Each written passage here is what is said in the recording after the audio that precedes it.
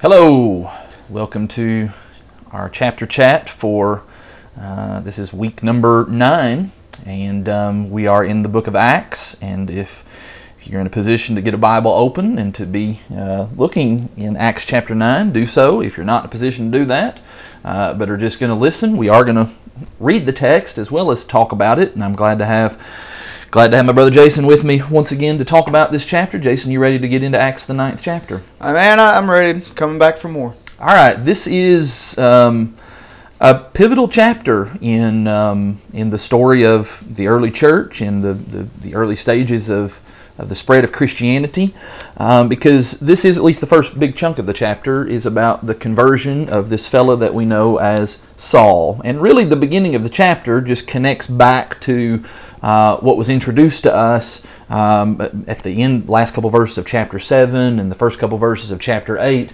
Luke kind of squeezed in the story of Philip and the Samaritans and the eunuch in between there. But this is resuming what we're introduced to about Saul, this guy who is just vicious in his assault against Christianity. He does seem to be kind of a head person in some respects. He's the mercenary. It almost seems like that the Sanhedrin Council and some of the other Jewish rulers are looking to lead the way. He's very much, I said it last week, but I'll say it again, he's a terrorist. I mean, he is. I'm picturing Osama bin Laden, when I read about Saul, and that'll be very evident just right here in verse number 1. It really can't be understated, the significance of Saul's conversion, though. I just want to talk about this in just a grand scheme of things. I realize that, every person that's converted to Christ, it's a big deal. All souls are of equal importance. But this guy's conversion is a really big deal because without his conversion, the majority of our New Testament would be, it would either be blank or it would be authored by someone else. Yeah. And so this guy Saul, that we know better as Paul, he's a huge figure. And to see the dramatic change that takes place in his life here really attests to, probably more than anything, just the power of the gospel. And the power of what these early Christians and the apostles were bold and courageous to stand up for and to continue to preach, even in the face of persecution. The fact that they continued to do that helped lead to the conversion of one of the primary persecutors of that time. So let's just read about this guy. Well, before you do that, I think to further illustrate your point of how important this is, Luke, in all of his writings, in the book of Luke and the book of Acts, he doesn't oversell things. Mm-hmm. He is very concise, and he only has so much room to write, and so he writes the important things.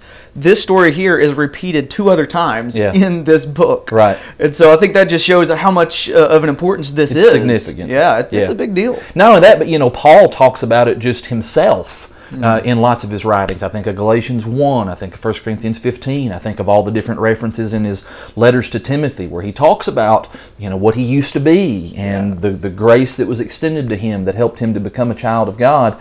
And he really does serve in a lot of ways as kind of the tentpole example. And I know that when I talk to people who have a rough background and, boy, you don't know the kinds of things that I've done, I just immediately...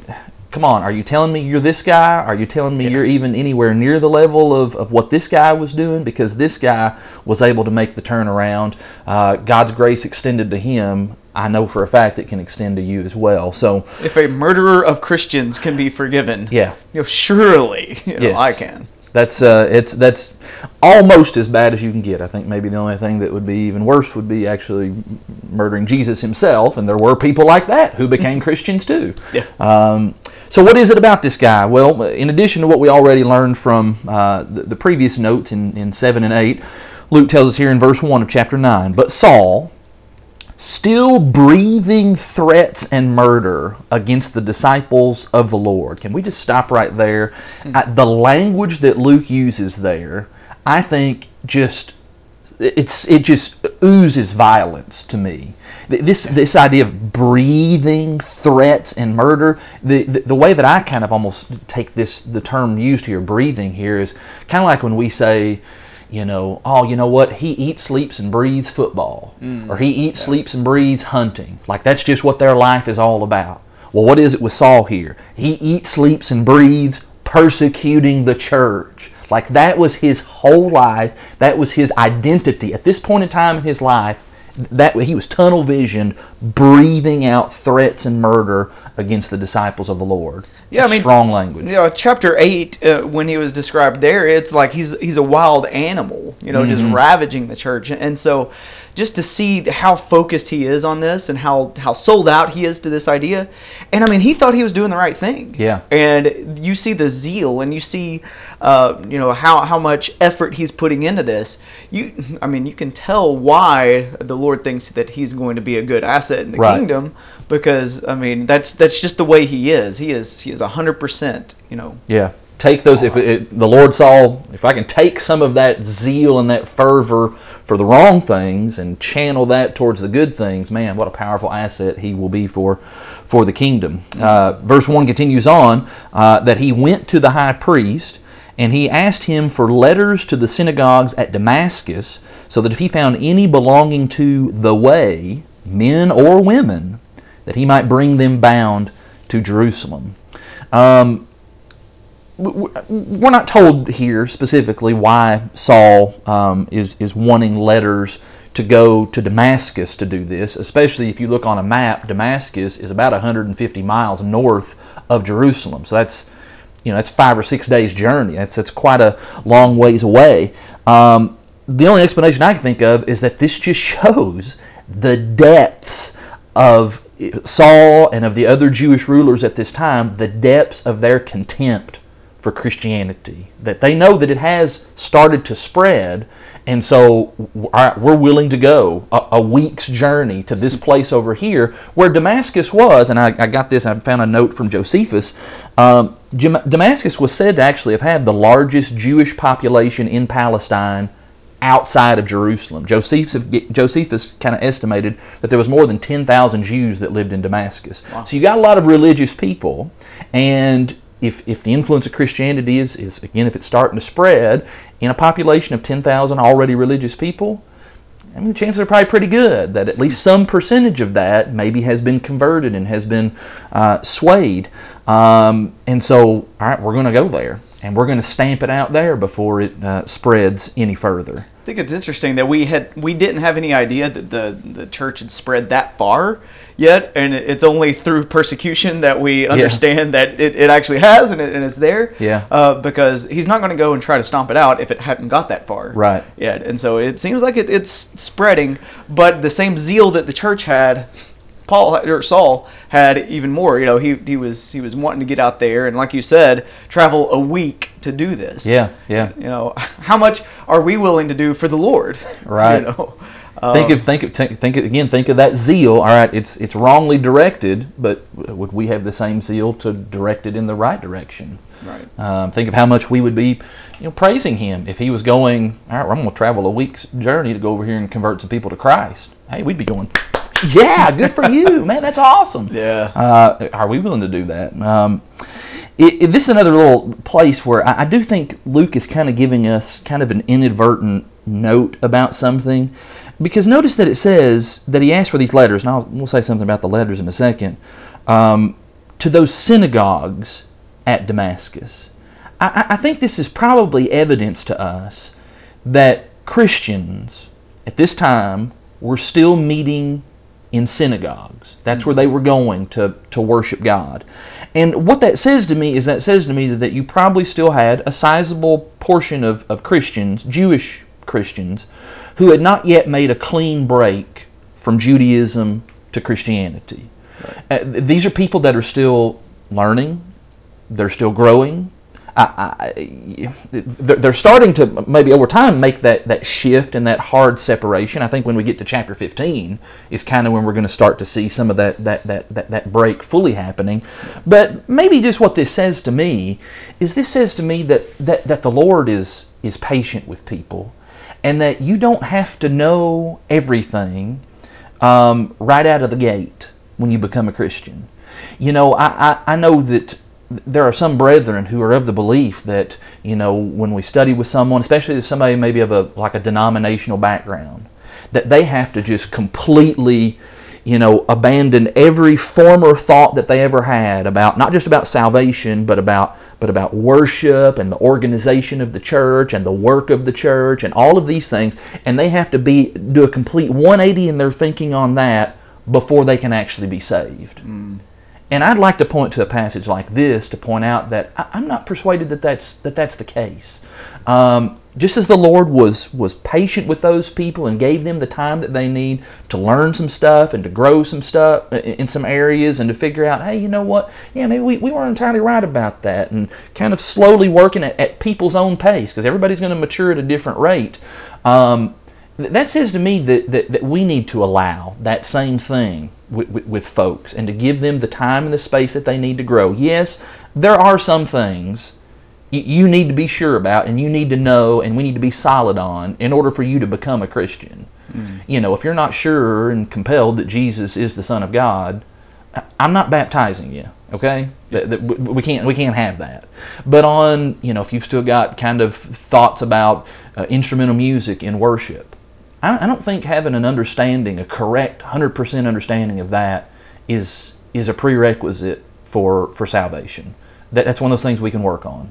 It is. It reminds me of how the night before Jesus was crucified, he was with his disciples. How many times do we have record of the conversations they had that very night? Yeah. Where they were just missing the point altogether. Didn't get it. You know, you have Thomas, you have Philip, you have Peter. All of them just had something wrong, and they had been with them 3 years, Right. night and day. And you would think that they would have a better understanding and grasp it fully, but Jesus was still with them. Gave him time. And he did. Yeah. So I think that's encouraging too. Yeah. Let's talk about these letters that he requested from the high priest.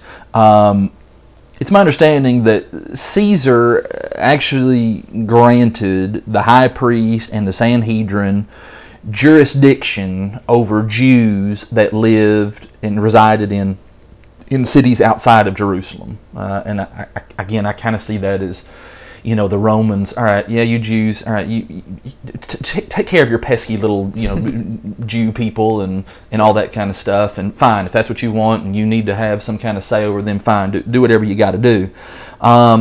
And so then when Saul comes and he asks for these letters to be able to bring these people bound back to Jerusalem, you know, in essence, these letters really, it sounds like, almost kind of serve like an arrest warrant. More or less. Yeah. It's a warrant that would authorize, you know, the seizing of these people and bring them back to Jerusalem, where they would then have to, you know, stand before the council on charges essentially of heresy. You know, you bunch of heretics, what are you doing here? And that really seems like that's what's being described. If you want to kind of dumb it down to kind of the parlance of what we would be most familiar with. But notice that expression that's used there, and I love that expression. And maybe there were some who were using it and thinking it was in a derogatory way. But finding those who belong to the way. And in my Bible, that word way is capitalized. It probably is in yours as well. That, of course, brings to mind, you know, John 14, verse 6, when Jesus said, I am the way and the truth and the life. And that's what we're talking about here. And once again, notice that it's not just men. You know, we think about persecution and men being roughed up, but Luke tells us it was men or women. It didn't matter. They were not a respecter of persons when it came to persecution. Anybody that was involved in the way, they're going to have to give an answer for that. Yeah, I mean, Saul was an equal opportunity persecutor. Yeah. It didn't matter. And so I think that, again, the way that Luke writes, he brings in men, he brings in women, and we see some equality there. Unlike what a lot of people will say about first century writers, first century Jews, first century Christians. Yeah. You know, there's equality there, even in this negative aspect, you know, in the persecution. And so I think it shows men and women were both equally important. Yeah. Well, I like the play on words, and I don't know if the New American Standard reads the same way, but all right, so we're looking for people belonging to the way. Verse 3 now. Now as Saul went on his way, see what I did there? Mine doesn't do that. It doesn't do that, okay. That's cool. That's an ESV thing. Now as he went on his way, he approached Damascus, and suddenly a light from heaven shone around him. And falling to the ground, he heard a voice saying to him, Saul, Saul, why are you persecuting me? Powerful. I mean, it's just said in here in just a short little verse, but just imagine Saul, again, tunnel vision in his thinking about what they're going to do. He's breathing. He's just thinking about, all of the ways in which he's going to, rustle up these Christians. And all of a sudden, there is this light from heaven that shines around him. I think there's probably at least a couple purposes in this blinding bright light. First of all, light is often associated with God and just with His glory and His magnificence. That's probably the first thing. But then the second thing, I think about the fact that this light was so bright that it blinded him. It calls to mind what's said about how no man can see God and live. This is probably God's intentional way of keeping Saul and the other people who are traveling with him. We'll notice that in a second. He's got other travelers, keeping them alive. Because if I do show myself to you in a very real, tangible sort of way, you're going to die. And then it's going to be all over for you. But then this voice... Well, before we go there, Acts 22:6, when Paul is recounting this story, he mentions that it was about midday when this happened. We didn't see that in this time, but there in 22 we do. And I think that's kind of impressive, because you think, when is the sun the brightest? It's about midday. Right. And so for a blinding light to come, that shows that, okay, this was authentic. It wasn't just like, reflection of the sun or something that we could, attribute that in some other way. No, this was obviously something amazing that was happening. It wasn't just like a fluke. It wasn't just Saul making it up. Right. It was a big deal. So, and I'm going to imagine that the falling to the ground that happened in verse 4, it wasn't just Saul falling to the ground. I imagine every one of the guys who was with him, they all fell to the ground. Yeah. And they hear the voice, and the voice says, Saul, Saul, why are you persecuting me? Now, I looked up a couple verses, because a couple verses came to my mind before this, of a couple of previous occasions where Jesus, when he would speak to people, would do that repetition of the name thing. And it's funny, because both of the references I was thinking of were both recorded in Luke. The first one was with Martha in Luke chapter 10, verse 41, where he says, Martha, Martha, you are anxious and troubled about many things. And then the other one was with Peter in Luke 22, verse 31, where he said, Simon, Simon. And in both of those cases, it wasn't so much like a stern, harsh rebuke, and it was more of just kind of, here's a person of higher authority saying to someone of much lesser authority, and kind of talking down to them, almost in the sense of like the way a parent would a child. Hattie, what are you doing? That kind of thing. And that's the way I read this as well. Now, and that may be totally missing the mark, but I'm just kind of using other Luke passages where Jesus had done that previously. And that's kind of the way that I see this. Saul, because he's not asking because he needs to know the answer. I mean, the Lord already knows the answer as to why he's persecuting him. He's really just asking the question to get Saul to think about what he's doing. And that very much is that parent-child kind of thing, where we ask questions to a child, not so much because we need to know the answer to it, but because we want them to figure out the answer to it. Saul, why are you persecuting me, buddy? What are you thinking? What's going through your mind? That's the way that I read that. Yeah, I see that, and I like how you put that. I think it's interesting. He says, "Why are you persecuting me?" Yeah. At this point, where was Jesus? We hadn't seen him since chapter 1, because he ascended. How in the world is Saul persecuting Jesus? He's not even around. This shows by extension. We're told in other passages, where is Jesus' body? It's the church. Yeah. And so by persecuting the church, you hit the church, Jesus feels it. Yep. And so I think that shows the importance of recognizing just the power of Jesus, and we aren't separated from him. We are all part of his body. That's not the point here, obviously, but I think it's a point we can see. It's an extension for sure. Ephesians 1:22 and 23 talks about, Christ is the head of the body, and the body is the church. And so, when things are done against the church by outside forces, that's hurting Jesus. Think about this.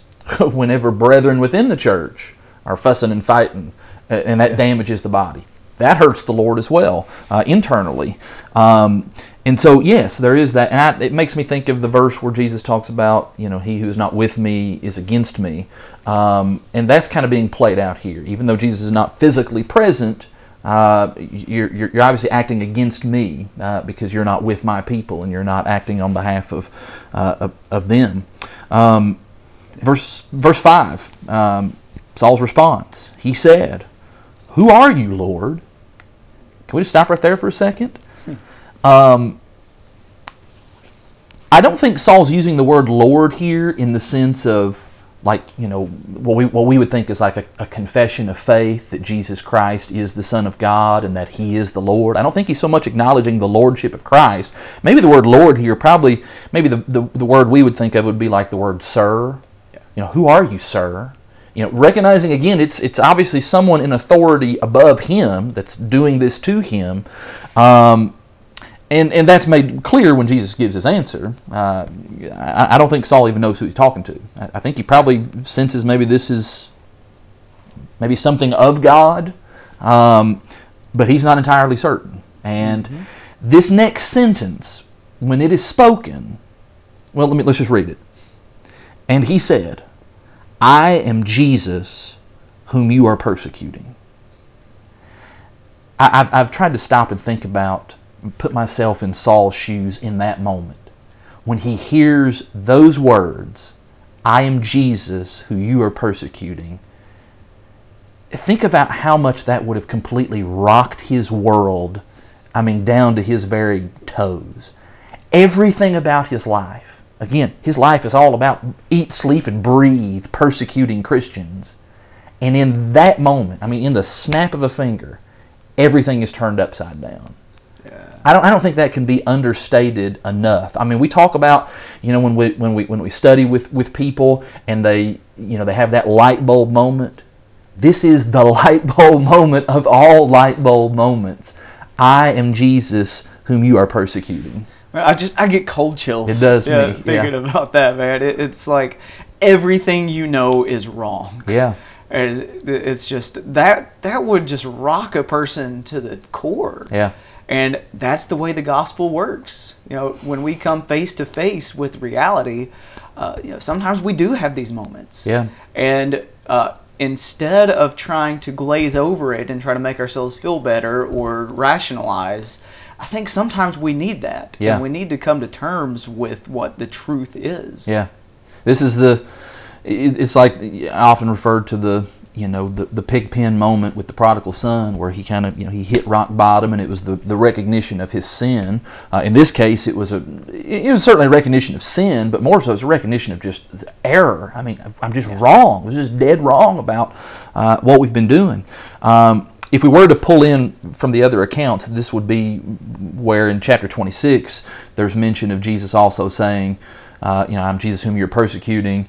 Why are you kicking against the goads or kicking against the pricks? With the implication being that, this persecution that you're doing, it's ultimately going to hurt you, not so much me. Yeah, it's going to hurt me short term, but in the end, you're the one who's really going to be hurt by all of this. And there's more. There's other things that are said, and maybe we'll just save those when we get to chapters 22 and 26, because we do get those other. The other versions of the same version of the story, but other tellings of the story. Verse 6, Jesus continues on, "But rise and enter the city, and you will be told what you are to do." And so, even with adding chapter 22 and 26 and the other things that Jesus says, this does seem to be probably a relatively short encounter as far as the words that were spoken to him. I can't imagine that there would have been a whole lot more said that Luke did not record for us. I'd like to think if there were other words said, Luke would have made sure those are recorded for us. So I take this as being a relatively brief encounter, but it just took those few moments to just completely change everything about how Saul is looking at the world and looking about his life. He's told to go on into Damascus and to wait for further instructions. And of course, Ananias is who we're going to be told is going to give him those instructions in just a moment. Let's read verse 7. One thing real quick about that. The idea of, there's a lot of people who say things like, we read of Paul's conversion on the road to Damascus. Yeah. By that statement of Jesus, it doesn't sound like he was converted yet. Right. And the idea that Jesus is going to directly interact with someone to tell them how to be saved or that you are saved, that's not how Jesus seems to be operating here. Even in chapter 8, when the angel appeared to Philip and told him about this, we're going to read an occasion in chapter 10 where an angel appears. And we've said this before, but we have to really pay attention. The way that God operates is not by some kind of direct revelation to people individually, but there's further instructions, and it's something deeper, and I think we're going to see that a little bit later. I just wanted to bring that up. Absolutely, and when we couple this with the account in chapter 22, when he comes to Ananias, and Ananias tells him, rise and be baptized and wash away your sins. Can you be a Christian without your sins having been washed away? It'd be hard for me to see how you can be without that happening first. And so, put all those pieces together, and I'm with you. I'm going to be one of the first to say he's not yet a Christian. He's certainly been given a lot to think about. And I think we're going to see right here in just a second, we're going to see, I think, some signs of repentance, some remorse, and some regret. Faith at this point is not even an issue. He's talking to Jesus, so that's not even a problem now. And so it's just a matter of culminating that in the waters of baptism. Verse 7, the men who were traveling with him, they stood speechless, hearing the voice, but seeing no one. We're not told really anything else about these other men that are traveling with him. Don't know if these are, I don't know, I've always thought maybe these were just some temple guards that would have been sent with Saul, and they maybe would be the ones doing the actual arresting to bring these, whoever they found, bring them back to Jerusalem. But they heard these things too, and I do wonder about, did this have an effect on any of these guys?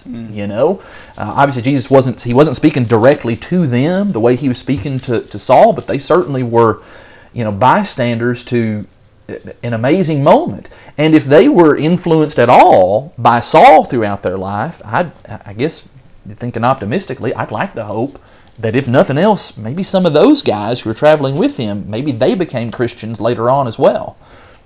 Maybe so. I don't know. In chapter 22, verse 9, when it talks about those that were with him, they saw the light to be sure, but they did not understand the voice of the one who was speaking to me. I wonder if that's like they didn't hear the exact words he was saying. Did it sound like thunder? Was it just, or was it the Charlie Brown maybe? Wah, wah, wah, wah, wah. Maybe so. Yeah. Or maybe they didn't hear it in the sense that they didn't comprehend. Yeah. They're like, what does this mean? So maybe they actually heard the words, but. And even if they did not hear and the exact words, again I'll go back to what I ended with there a second ago. Seeing the change that Saul made.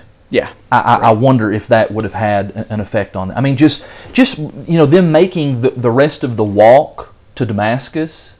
You have to imagine they would have been asking Saul, "Hey, how you feeling, buddy? Hey, what's going on?" Because they weren't blinded. He was blinded though. Yeah. And then for these next few days, let's just read it the next few days. Verse 8, Saul rose from the ground, and although his eyes were opened, he saw nothing. So they led him by the hand and brought him into Damascus. And for 3 days he was without sight, and neither ate nor drank. So he's got this period of days here where he's fasting. I'm going to take it that he probably was fasting intentionally. I think this is one of those moments where, he didn't want to eat. Again, so much of his world has been rocked and changed in his way of thinking, and he's left literally in the darkness because he can't see, and just the solitude, the confusion, the conflict, the emotions that he must have felt as he's forced to reconsider everything about his life. And I do think this is kind of where we would say that, yeah, there's some evidence there of maybe some repentance and a change of mind and a change of thinking taking place. Even with the fasting, that's kind of an outward demonstration of repentance sometimes. And I'd like to think that that's what's going on here as well. I wonder if the blindness here was to help Saul to remember, hey, this was real. You didn't imagine this. It was a constant reminder. Which would further help the point. I don't know. It does illustrate too that he was in the dark about Jesus. So I think there's some, play on that too. Yeah, and play on the idea of just the darkness of sin and what happens when we're able to come out of that darkness and the clarity with which we're able to see. And we're going to see that he's going to have his vision restored to him momentarily. Physically and in a greater sense, spiritually, his vision is going to be clear going forward. Verse 10. Now there was a disciple at Damascus named Ananias, and the Lord said to him in a vision, Ananias. And he said, Here I am, Lord. And the Lord said to him, Rise and go to the street called Straight, and at the house of Judas look for a man of Tarsus named Saul, for behold, he is praying. So there's another indication of here's Saul. He's seeking and looking for what's right. I think, again, more signs of a change. Verse 12. And he has seen in a vision a man named Ananias come in and lay his hands on him so that he might regain his sight. Verse 13. But Ananias answered, Lord, I have heard from many about this man, how much evil he has done to your saints at Jerusalem. And here he has authority from the chief priest to bind all who call on your name. Let's just pause right there for a second. So God comes to this disciple there who's in Damascus. So here's evidence that yes, there clearly are Christians, or at least a Christian in Damascus. And the Lord's going to use him. And this is obviously not the same Ananias that we learned about in chapter 5 who got struck down dead. It was just obviously a somewhat common name. And really, this is, other than his altercation here with Saul, it's the only other thing that we know about this guy in the biblical record. But I just like noting, and I appreciate the fact that Luke notes various people like this, where we just have these little short episodes and we see them serving the Lord's purposes in their generation and in their time. And just what a pivotal role this guy, and probably in the grand scheme of things, it was kind of a small thing what this guy does here. As far as what the time it takes for him to do all of this, but in kind of a bigger picture, he plays a really important part in the conversion of this man. And it just causes me to think about how, in the conversion process, how more often than not, it's never the result of just any one person's effort. Mm-hmm. It usually is this kind of a community effort. Yes, maybe I've got somebody that I'm studying with, and maybe I'm kind of doing the majority of that part of it. But then think about, all right, here's this other person who, when this person visited at services, this person came and encouraged them, or this person sent them a card, or this person invited them out to lunch in the middle of the week, and how all these different touches, and everybody's doing all their different things that they can do to help bring this person to Christ. And Ananias is kind of an illustration of that. Is like he's playing this little role that the Lord calls him to play in this moment, and his role is to go to this man, and he's going to end up being used as kind of the agent for the miraculous healing of him regaining his sight. Yeah, when it comes to evangelism, we all have our role, and maybe our role isn't to be the one out, teaching door to door or whatever, but we all have something that we can do, and it does take all of that. I might be overthinking this, but I think of the overall picture of the gospel as one of redemption. And so even in the name of, the last time we saw an Ananias, it was terrible. Yeah. But this time, it's good. Yeah. Last time we saw a Judas in chapter 1, wasn't so good. Here we see a Judas, don't know if this guy's a Christian or whatever, right.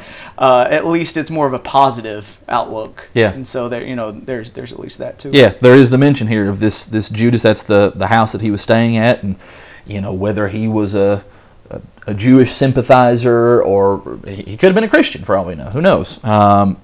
It's neat, though, to think again about how, even if that guy was like a Jewish sympathizer, all right, when Saul makes this change, all right, does that help influence this Judas fellow, possibly? And he lives on a street called Straight. Yeah. And that's where Saul goes to get straightened out. Yeah. I see a lot of irony in the gospel account and what we see there. And I wonder how much is there just, God just showing us, all of this was planned. Yep. We do need to note, though, Ananias' initial reaction to what the Lord has charged him to do. And it's a very natural reaction. It's funny, though, that as if Ananias is saying, well, Lord, haven't you heard? Yeah. This guy down here, I don't know if you've caught up with the news lately, but this guy has been, he's borderline bombing synagogues, more or less. I just wanted to get you up to date on that. Maybe he's not so much informing the Lord, but it clearly is it's a hurdle for him to get past. And we're going to see here, before we get done with this chapter, even after Saul becomes a Christian, that's still a hurdle for lots of folks. Yeah. The reputation of this man clearly precedes him. This is well known. We think about how fast news travels in our day and time with social media and so forth. And this is social media before social media existed. Everybody knew about the reputation of Saul of Tarsus, and so Ananias probably has some maybe even has some concerns for his own safety. Yeah. If I go to this guy, what's he going to do to me? And so there's maybe some. I can understand where he's coming from. Yeah, and I think that this helps too to just help us to see how authentic and genuine this is, how big of a deal it was. Yeah. We heard about Saul, but did you know that like everybody else had too, even like 7 days distance away or however long? These guys, I mean, they knew. And so because of that, I think we see the transforming power of the gospel is even more impressive when we understand where Saul came from. Well, let's notice what the Lord says to him in response about his concerns. Verse 15, but the Lord said to him, go, for he is a chosen instrument of mine to carry my name before the Gentiles and kings and the children of Israel. For I will show him how much he must suffer for the sake of my name. And so Ananias departed, entered the house. Laying his hands on him, he said, Brother Saul, the Lord Jesus who appeared to you on the road by which you came has sent me so that you may regain your sight and be filled with the Holy Spirit. And immediately something like scales fell from his eyes, and he regained his sight. Then he rose and was baptized, and taking food, he was strengthened.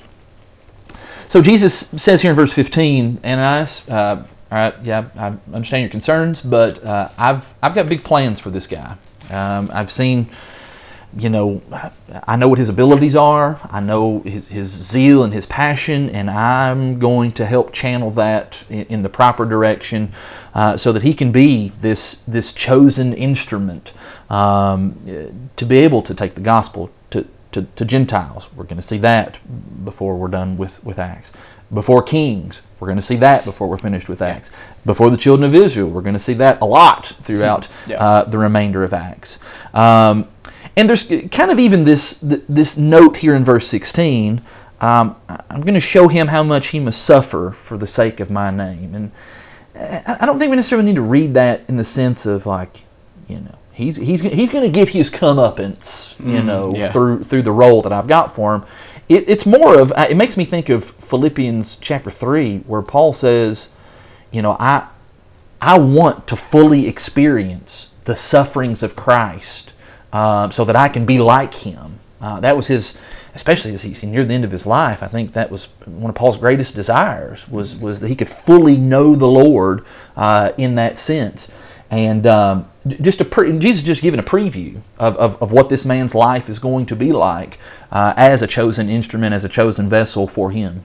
Yeah, it's always a sacrifice to do godly things the right way, because people aren't going to accept that fully. And so in the life of Paul, we see that.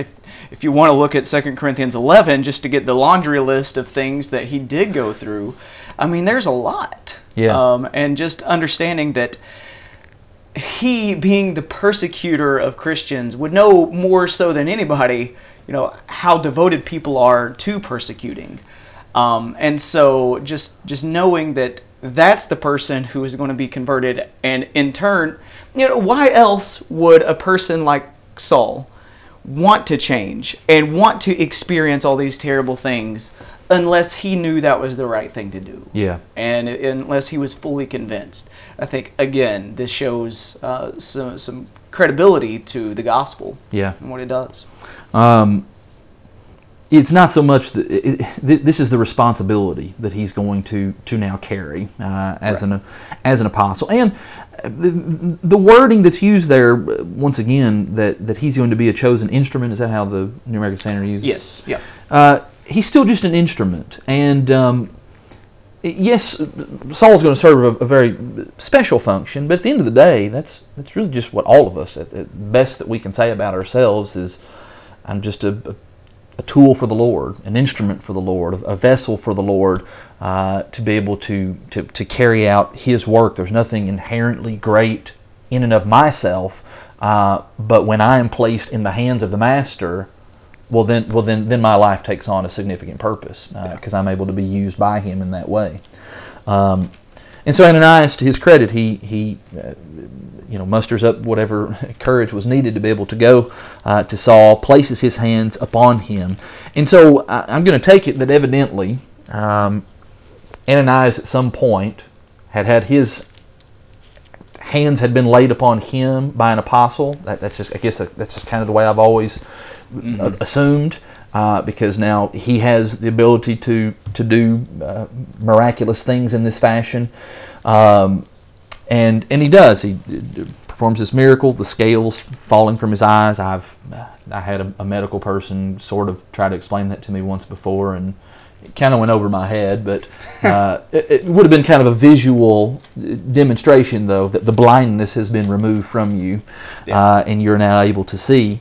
And Saul then gets up and is baptized, and we do get from the other accounts a little bit more of the information there about the question that was asked when Ananias saw him. Why do you wait? What are you waiting for? Rise, be baptized, and wash away your sins.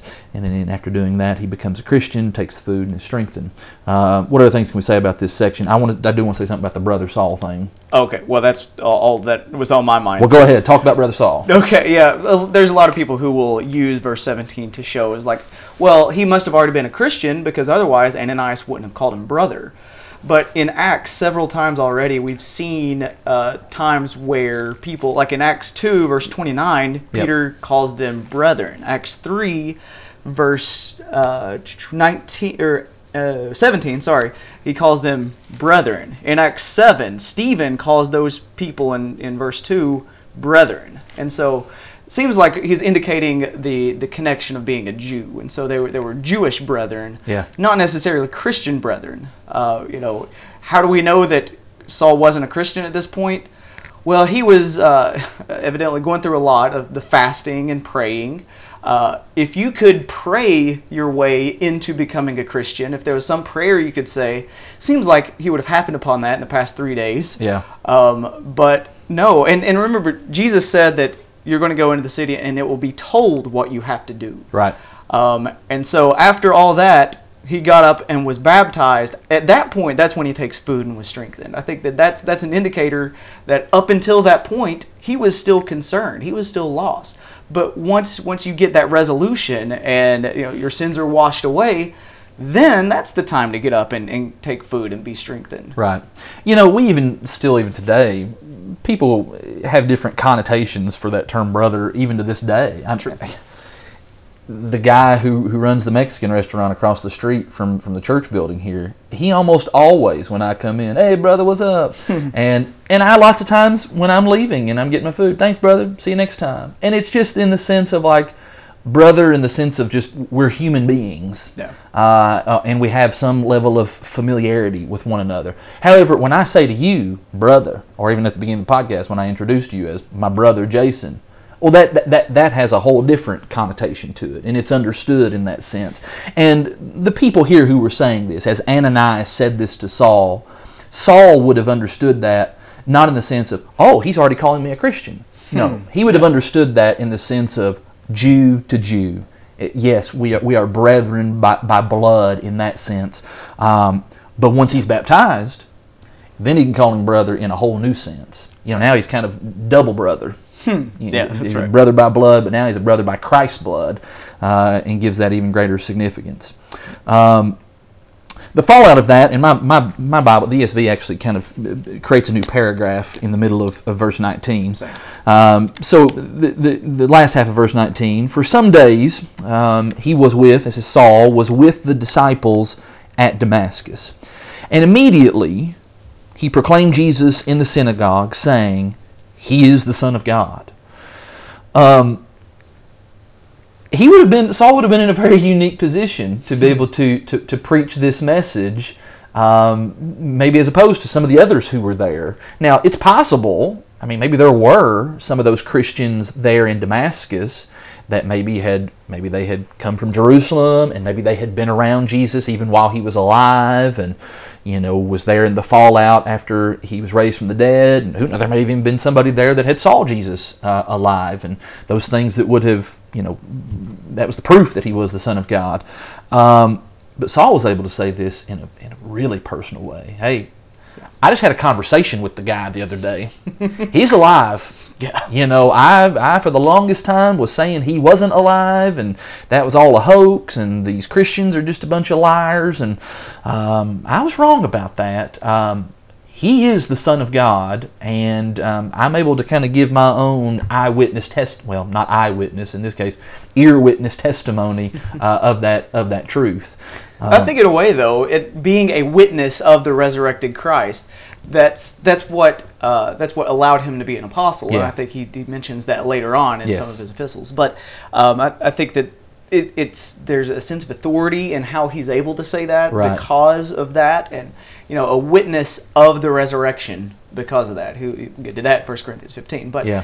that's a big deal. I think sometimes we throw around the word witness, and the religious community does a whole lot in ways that I think are unhelpful, because we aren't a witness in the same way that these guys were. Right. And so Saul, being in the very unique position he was in, he was able to witness because Jesus had intended him to fit this role, or Yes. to do this, what we saw before.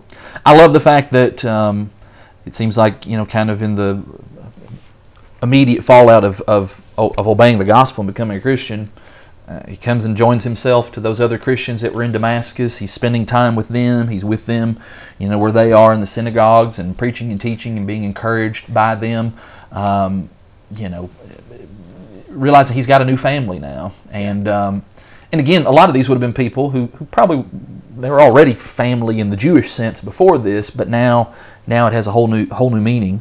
Verse 21, all who heard him were amazed, and they said, is not this the man who made havoc in Jerusalem of those who called upon this name?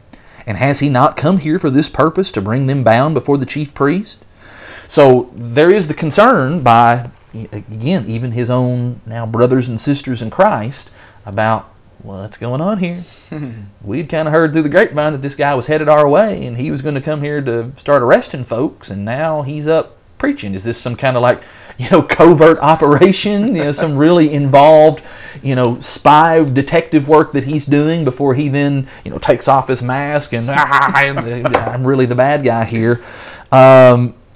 Again, legitimate concerns on their part. Again, if Osama bin Laden, if he was still alive, if he became a Christian and showed up at church one Sunday, I'm asking these same questions. Yeah.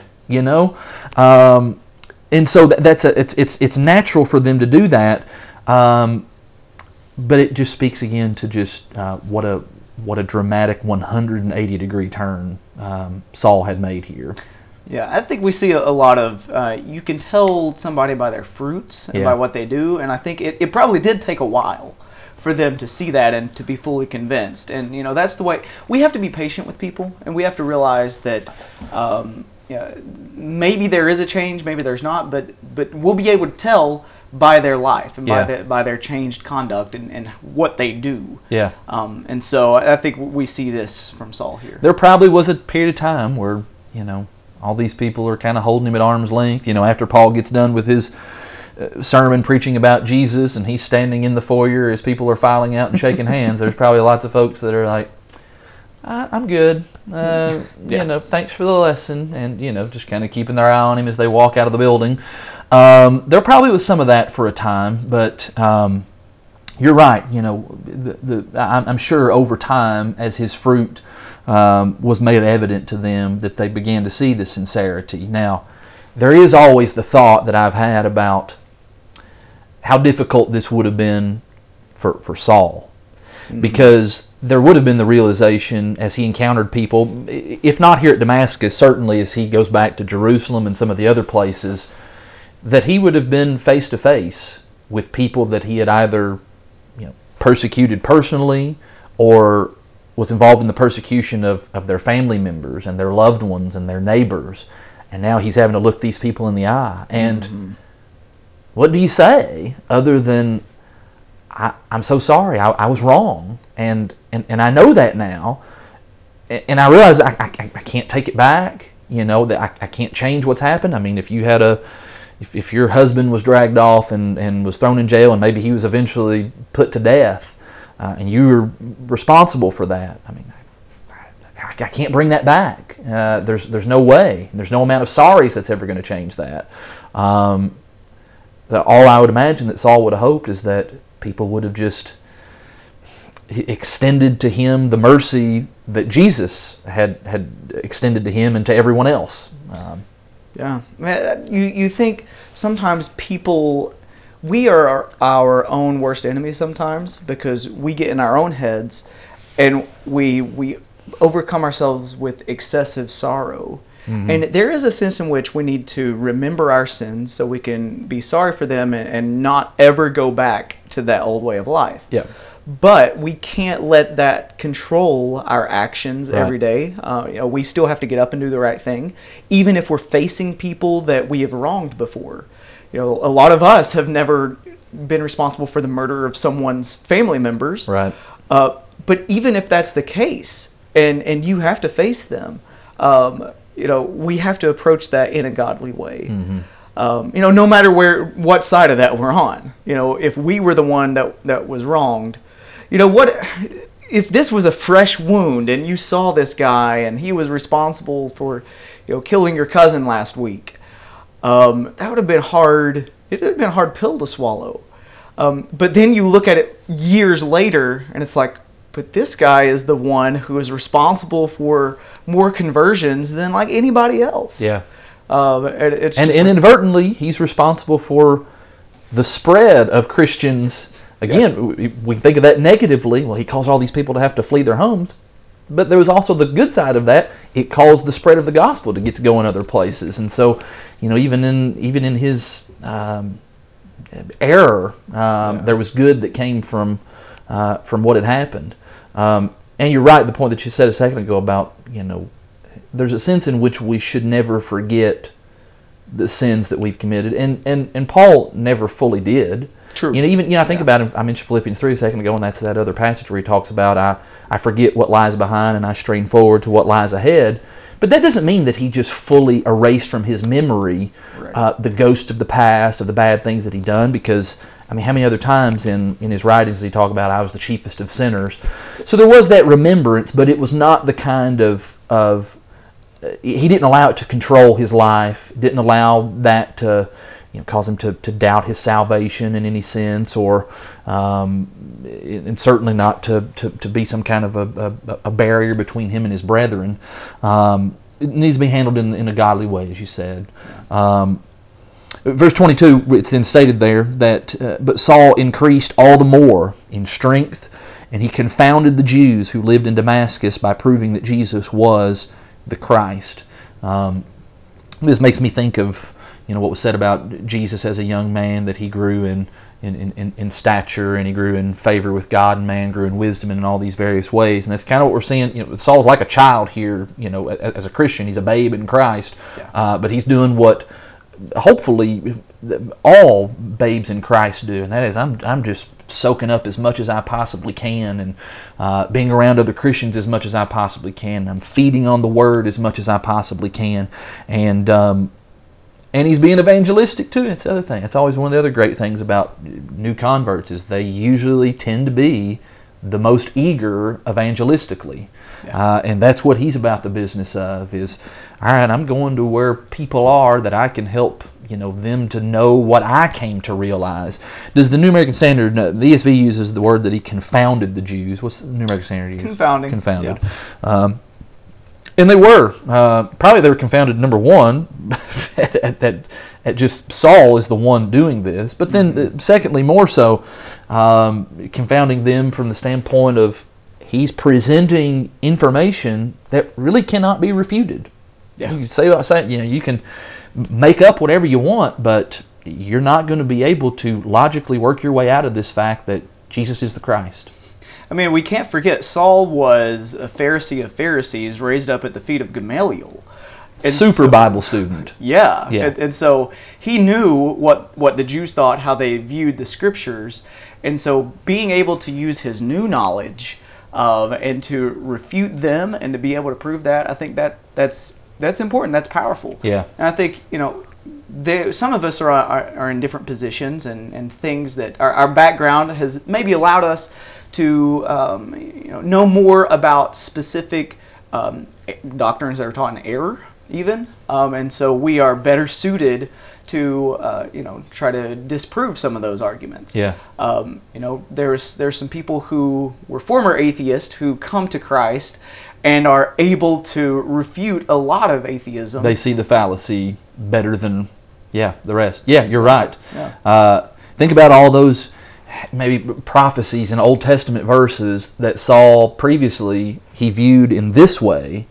Well, now, as his world's been turned upside down, he now sees those things correctly, and he's now able to kind of speak, all right, I understand that this is how you saw that and this is how you read that, but here's the other side of that. Here's the reality of that, and to be able to help folks work through that.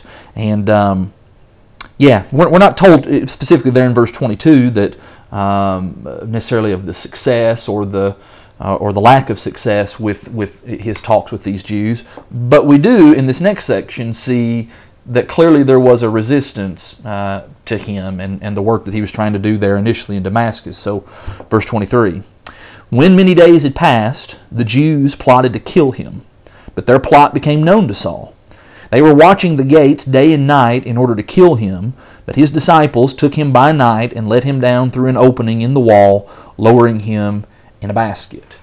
And so what we see that even though kind of one of the main leaders of the persecution party, even though he's switched teams, so to speak, that does not mean that the persecution party has just dissolved and went away. It's still active. It's still in full force. That just means there would have been other people kind of rising up to press the battle against Christianity. And so we have these Jews here that actually, all right, well, let's just do to this guy what we did to Jesus. Let's just kill him.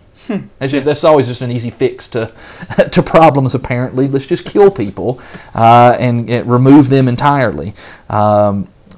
Thankfully, though, and I'd like to think that a lot of this would have been the providence of the Lord to see to it that his life was preserved, that the information got to him in the right amount of time so that they could know and provisions could be made in order for him to be kept safe.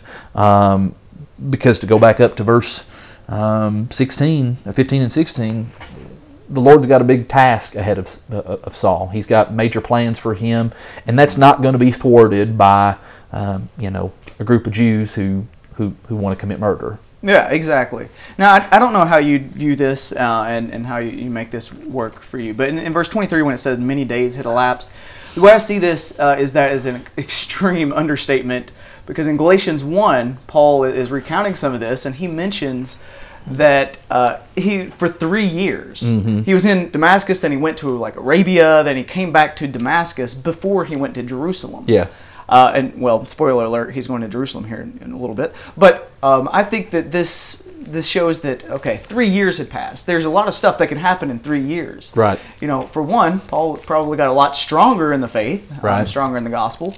But what do the Jews do in the meantime when they've lost their head honcho persecutor? Well, they're probably going to look for other ways to persecute and go after him eventually. And so I think that it's probably been about 3 years. Yeah, I agree. And Galatians 1, verses 11 through 24 is a helpful little passage and it's probably kind of a lesser-known passage that we cite when we think about his conversion. But it does help to kind of fill in some information about that initial period of time after he obeyed the gospel and what that was like. And so, yes, I think this is probably an understatement on Luke's part.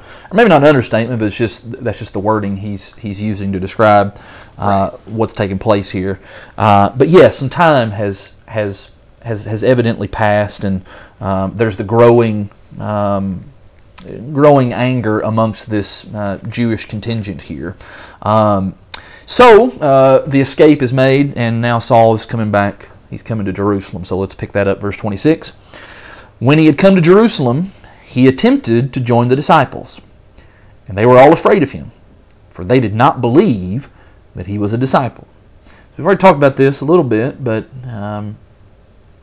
maybe the people in Jerusalem would have been probably the most fearful of him. They would have been the most acquainted with what he was all about. Maybe the people in Damascus, all right, we've heard some stuff, but he's not like just been here in our midst for us to see this up close and personal. But the people in Jerusalem, they've seen the worst of the worst out of this guy, and all of a sudden he comes back, this completely changed man, and that's a tough pill to swallow. They've not got to see some of that fruit that Paul's been demonstrating, and so when he just shows up, hey guys, what's up, brothers, sisters?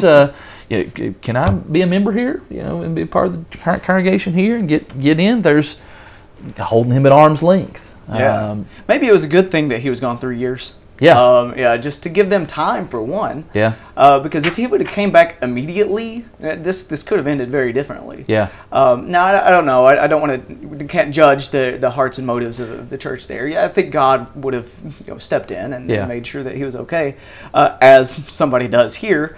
But still, that 3 years probably helped.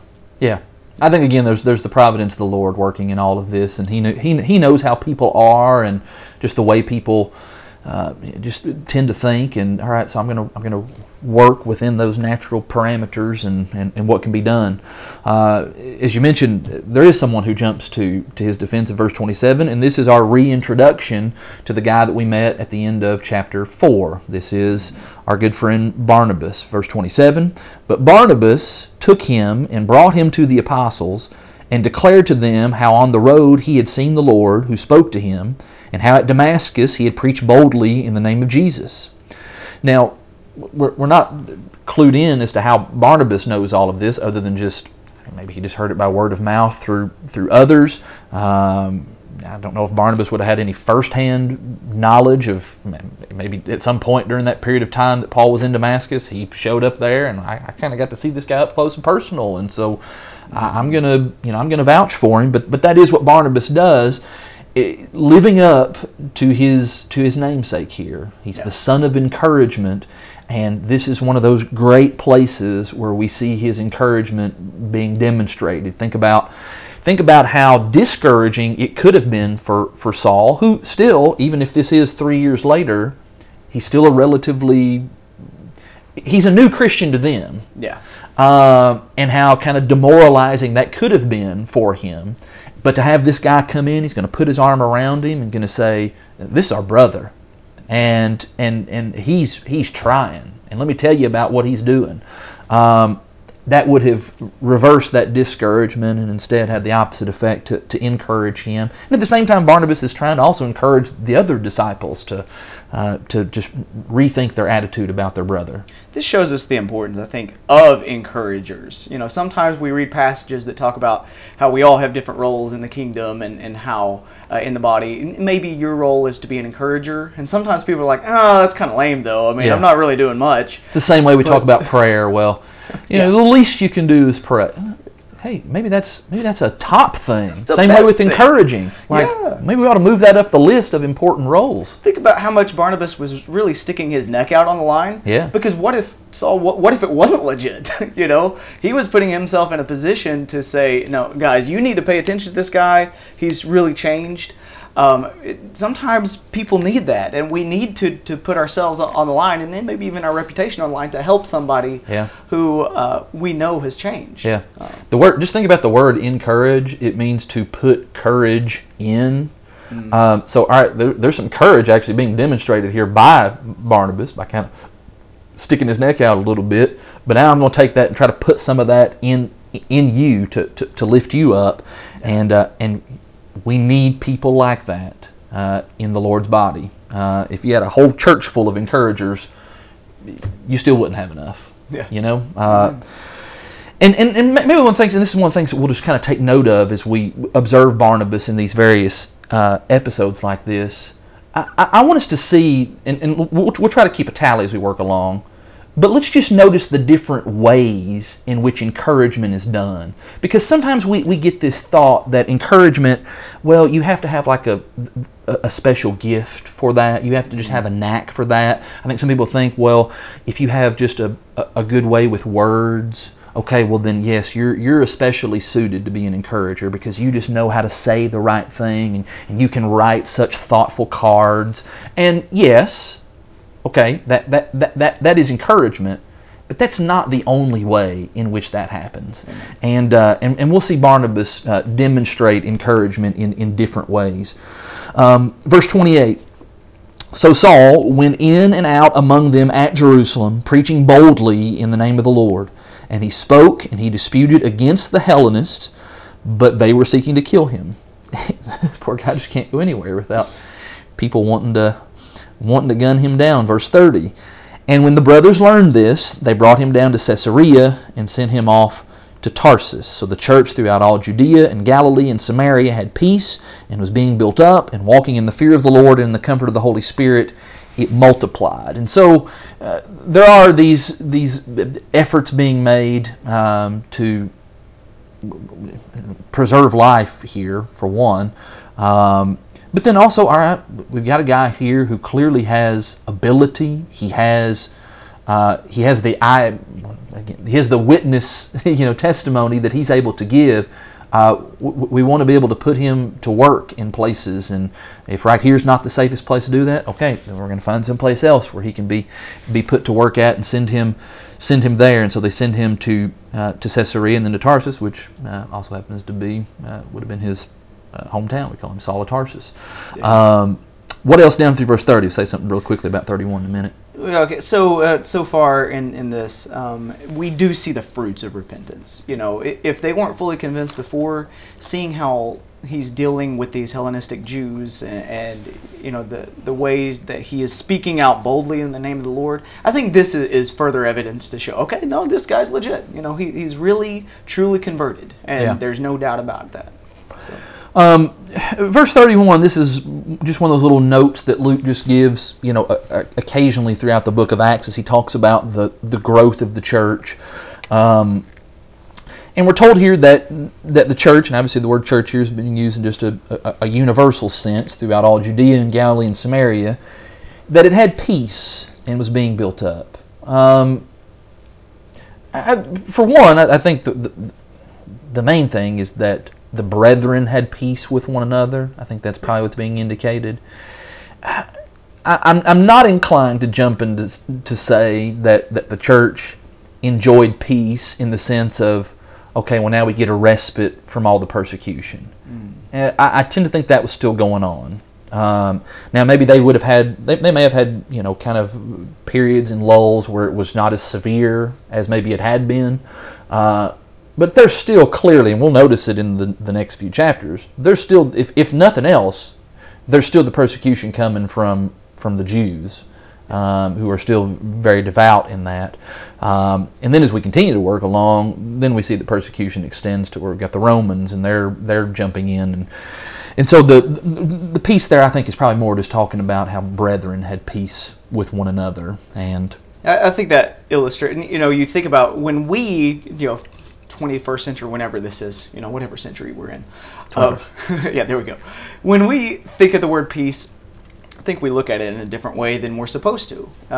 Peace doesn't necessarily mean absence of conflict. Yeah. Jesus says, "Blessed are the peacemakers." Well, the peacemakers, we're not the ones who just sit back and everything's okay and all the situation's perfect. No, that's not what it means. Sometimes being a peacemaker means that we have to address conflict. Yeah. And we have to do things that are hard, and we have to stand firm for the truth, and we have to have those hard conversations. Being in peace does not mean that there's no kind of conflict going on. And I think this illustrates it. Even, how do we find peace even in the midst of persecution? Well, it's possible. And I think Paul is one who illustrates that. And he tells us, Philippians 4, right, just how he's been able to be content. Right. Even when he has a lot, when he doesn't have much. And I think that's just an example of what the entire church was and what it looked like. Yeah. This description in verse 31 this really ought to be kind of the goal for every congregation. I want it to be said that the congregation I'm a part of, that we had peace, we were being built up, we walked in the fear of the Lord, and we had the comfort of the Holy Spirit, and the result of that was that we were multiplying. God caused an increase to take place. Even if we live in a time where worshiping together is difficult in some ways, Yep. And even when it seems like things just aren't going the way they need to go for us, we're not living in a conducive time to spread the gospel and evangelize and to build each other up. We find ways. We're going to find ways. That's right. That's right. And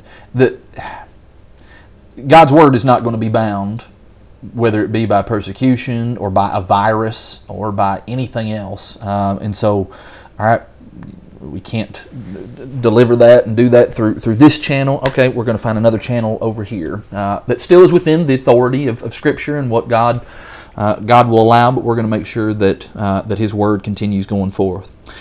So we get right here, this is Luke kind of bouncing back and forth. This is kind of like, I always picture in Star Wars, if you ever watch the Star Wars movies, where the camera does that sliding thing, where it shifts from, well, here's some activity going up on the Death Star, and we're down here in, Ewok land or whatever, Endor or wherever, Yeah. And there's just this back and forth between those scenes, and that's what Luke's going to give us now. So we're shifting away from the Paul scenes for a moment, and we're now going to come back to Peter for throughout the remainder of chapter 9, then in chapter 10, and in chapter 11 as well, and 12, before we end up kind of coming back to talking about Saul once again. So we've gotten kind of more introduction to Saul, but we're going to have to put him on hold to consider some other things. So we're told here, beginning of verse 32, "Now as Peter went here and there among them all, he came down also to the saints who lived at Lydda.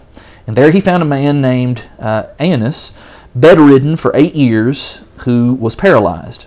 And Peter said to him, Aeneas, maybe that's a better way to say Sure. it. Aeneas, Jesus Christ heals you. Rise and make your bed. And immediately he rose, and all the residents of Lydda and Sharon saw him, and they turned to the Lord." I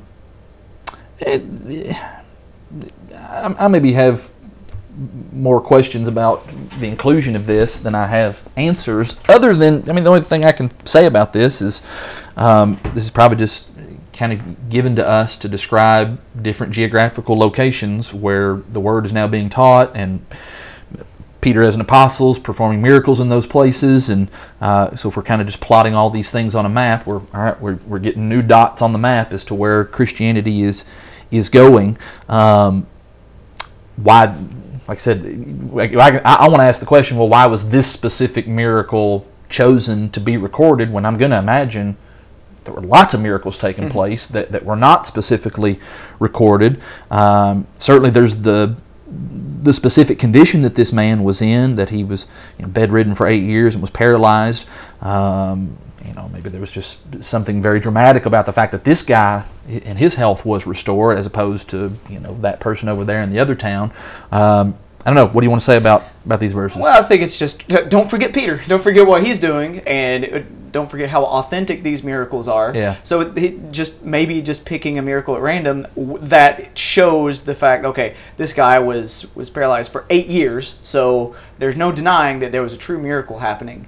And I think it helps segue into don't forget about this guy over here. Yeah. And I think that's it. We see, once again, immediate reaction when a miracle happens, so the Lord is involved. And people in Lydda and Sharon saw him and they turned to the Lord. Right. I think Luke does that typically. He'll just throw in those things. I will say about that verse 35, they turned to the Lord. What does that mean?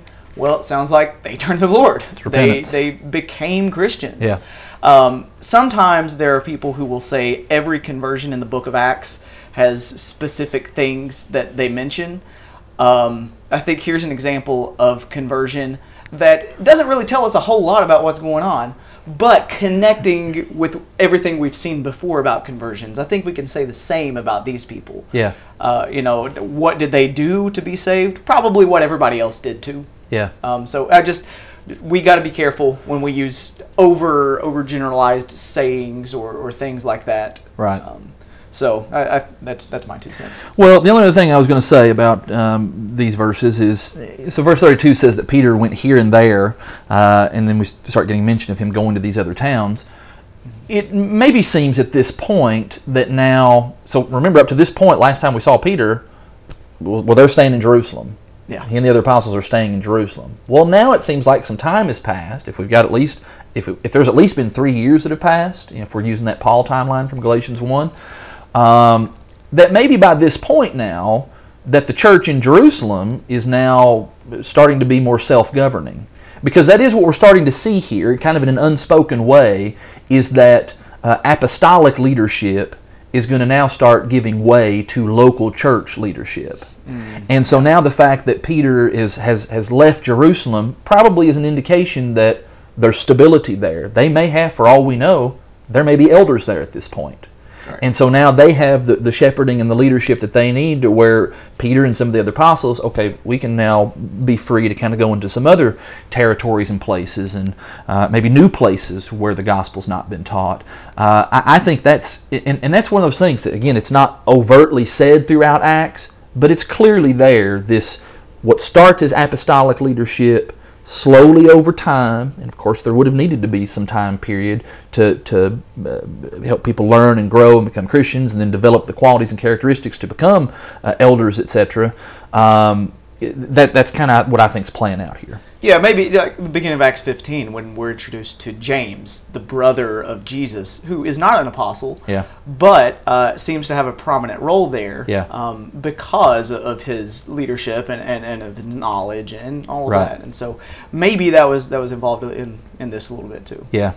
So verse 36, after getting the mention of this miracle with the paralyzed man, we get this, which to me is a much more well-known miracle that's performed that Peter does, and this has always been a very vivid miracle from when I was a kid studying about this. Now there was, verse 36, in Joppa a disciple named Tabitha, which translated means Dorcas. And I'll not lie to you, the reason this has always been such a vivid story since I was a kid was because of the name Dorcas. And how unfortunate it was that she had that name, or at least that was the meaning of her name. She was full of good works and acts of charity. But in those days she became ill and died, and when they had washed her, they laid her in an upper room. Now, since Lydda was near Joppa, the disciples, hearing that Peter was there, sent 2 men to him, urging him, "Please come to us without delay." So Peter rose, and he went with them, and when he arrived, they took him to the upper room. And all the widows stood beside him, weeping and showing tunics and other garments that Dorcas made while she was with them. But Peter put them all outside, and knelt down and prayed, and turning to the body, he said, "Tabitha, arise." And she opened her eyes, and when she saw Peter, she sat up. And he gave her his hand and raised her up. Then, calling the saints and the widows, he presented her alive, and it became known throughout all Joppa, and many believed in the Lord, and he stayed in Joppa for many days with one Simon, a tanner. Now, we're not told here how old Tabitha is or was. I think when I was younger, I just assumed she was an old woman, and I just assumed that she was a widow because of the mention of all the widows who, showed all the things that she had done and were grieving over her. But that's really just an assumption. Yeah. We don't know that. We don't know that she was an old woman and all that. It's very possible that she may have just been, she could have been a younger woman, and maybe was just single by choice. There's no mention of her having a husband or any other family members, children, or anything like that. She may have just been like a lot of good Christian women that I have known in my lifetime, who they were married to the Lord, and the result of that was seen in how they just always ministered to others, and to the way that they cared for others. I have known throughout my life a lot of Dorcases. And whether I'm right about that or not, whether she was a younger woman or even if she was an older woman, it really doesn't even matter. It's evident that this woman's life was characterized by the good things that she had done. And we know that that was clearly an important and powerful identifying mark of her Christianity. Because I got to tell you, I don't know of any other Christian in the book of Acts or in the New Testament where we're told of that an apostle was called for to please come and do something about this. They don't specifically ask for it, but it seems like the indication is raise her from the dead. Yeah. James, the apostle James, when we get to chapter 12, he's going to die at the hands of Herod. I don't know of anybody where it says that they called for somebody to come and raise him from the dead. And he was an apostle. Yeah. But this woman was so important to that group of believers in that town and in that city that they asked for Peter to come and raise her from the dead, evidently, or do something. And he does, and the Lord grants that. And that just speaks volumes about not just the influence of this woman, but it speaks volumes about the importance and the value of the good works that we all can do in the kingdom. There's no mention here whatsoever that Dorcas ever, taught a ladies' Bible class, or that, she did other kinds of prominent sorts of things of that nature. It seems like, with them showing the tunics and the other garments that she had made, and the fact that these are widows, and that probably says that she had just a special heart and care for ministering to that segment of people.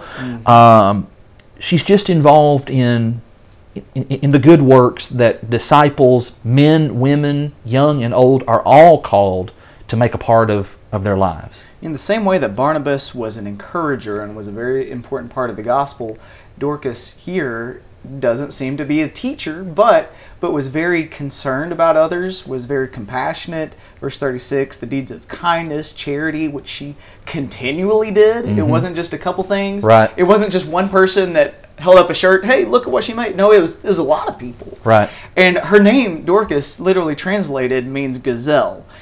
I only know that because there's a marginal note in my Bible that says it is. But I think she lives up to that namesake because she wasn't slothful. It seems like she was always constantly abounding and doing good things for others. Yeah. So we need that in the church. We need people who are concerned about what others need. What are we doing to take care of the widows? Are we checking in on people? Does somebody need a scarf knitted? Do you need me to sew you something? Do you need me to bring you food? We need workers, people who are servants. Yeah. I think we see that in her. And it's easy for us to kind of pigeonhole that as, well, that's what women need to do. And granted, there are, I think of specific passages, later in the Bible that attach the idea of good works to women. 1 Timothy 2 verse 10, for women to be adorned with what is proper, for those who profess godliness with good works. 1 Timothy 5 talks about the widow indeed. She needs to have a reputation for good works. And that's true, but there's just as many other passages that just speak about Christians being typified by good works. Ephesians 2 verse 10 probably most notably, that we are God's workmanship. We are created in Christ Jesus for what? For good works. And we just need not ever downplay the importance of good works. And we're just giving a couple of examples of some of the things that Dorcas did that was good works, but it's not limited to just those types of things. There's all kinds of things that we can do for our brethren. But good works is not even just limited to what we do for our brethren. Good works can extend to people that are outside of the family of God and our communities, and especially the way that our things have been going in our world and our nation here during these spring months. There's lots of opportunities for good works to be done. I don't think anybody can say, well, I just don't know of a good work I could do right now. The opportunities are abundant. We just need to seize upon those and maybe just once again stop selling short in our minds the importance of those things. And Dorcas is not doing those things because she thinks she needs to do them in order to keep her salvation. That's not why she's doing them. She's doing them because she is saved. Because I've been redeemed in Christ, of course, this is what I'm going to do. It's the natural overflow of having our sins remitted and being adopted into the family of God, that we're going to demonstrate our gladness and our joy, and that's going to show in our works and the things that we do. Yeah, it's not about being seen. It's not about doing things so that other people think a lot of us. It's just seeing what needs to be done and doing it. Yeah. People will notice that. That's a natural byproduct, but that's not our focus. Indicating here what you said about all the disciples that were so upset about this and thinking, man, you got to do something about this, because she was making a difference. Yeah. She was influencing people. Yeah. And sometimes we don't know how many people we're influencing or what kind of good we're doing. The point is, we just need to do it. Here's a start. This would probably make a good midweek message at some point. But imagine if you were to die right now. Would there be people clamoring for, if it was available, for you to be raised from the dead because of what an important asset you were to God's kingdom? Or if you were to pass away right now, people would be like, yeah, okay, it was his time, and that's just it. I'd like to have the kind of Dorcas reputation, and I'm not sitting here saying that I do have that, but it's something worth striving for, where what we contribute to the kingdom, not only is it evident to God, and at the end of the day, even if nobody else notices, but God knows, and we rest and take comfort in that.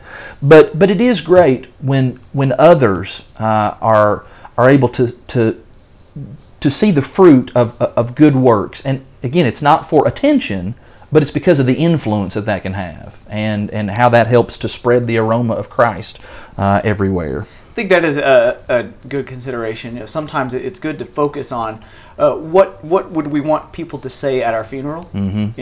What sort of things would we want them to mention, and if we want them to mention certain things, maybe we should start living that way right now. Yeah. And so maybe this is a good time to consider, what about our own souls?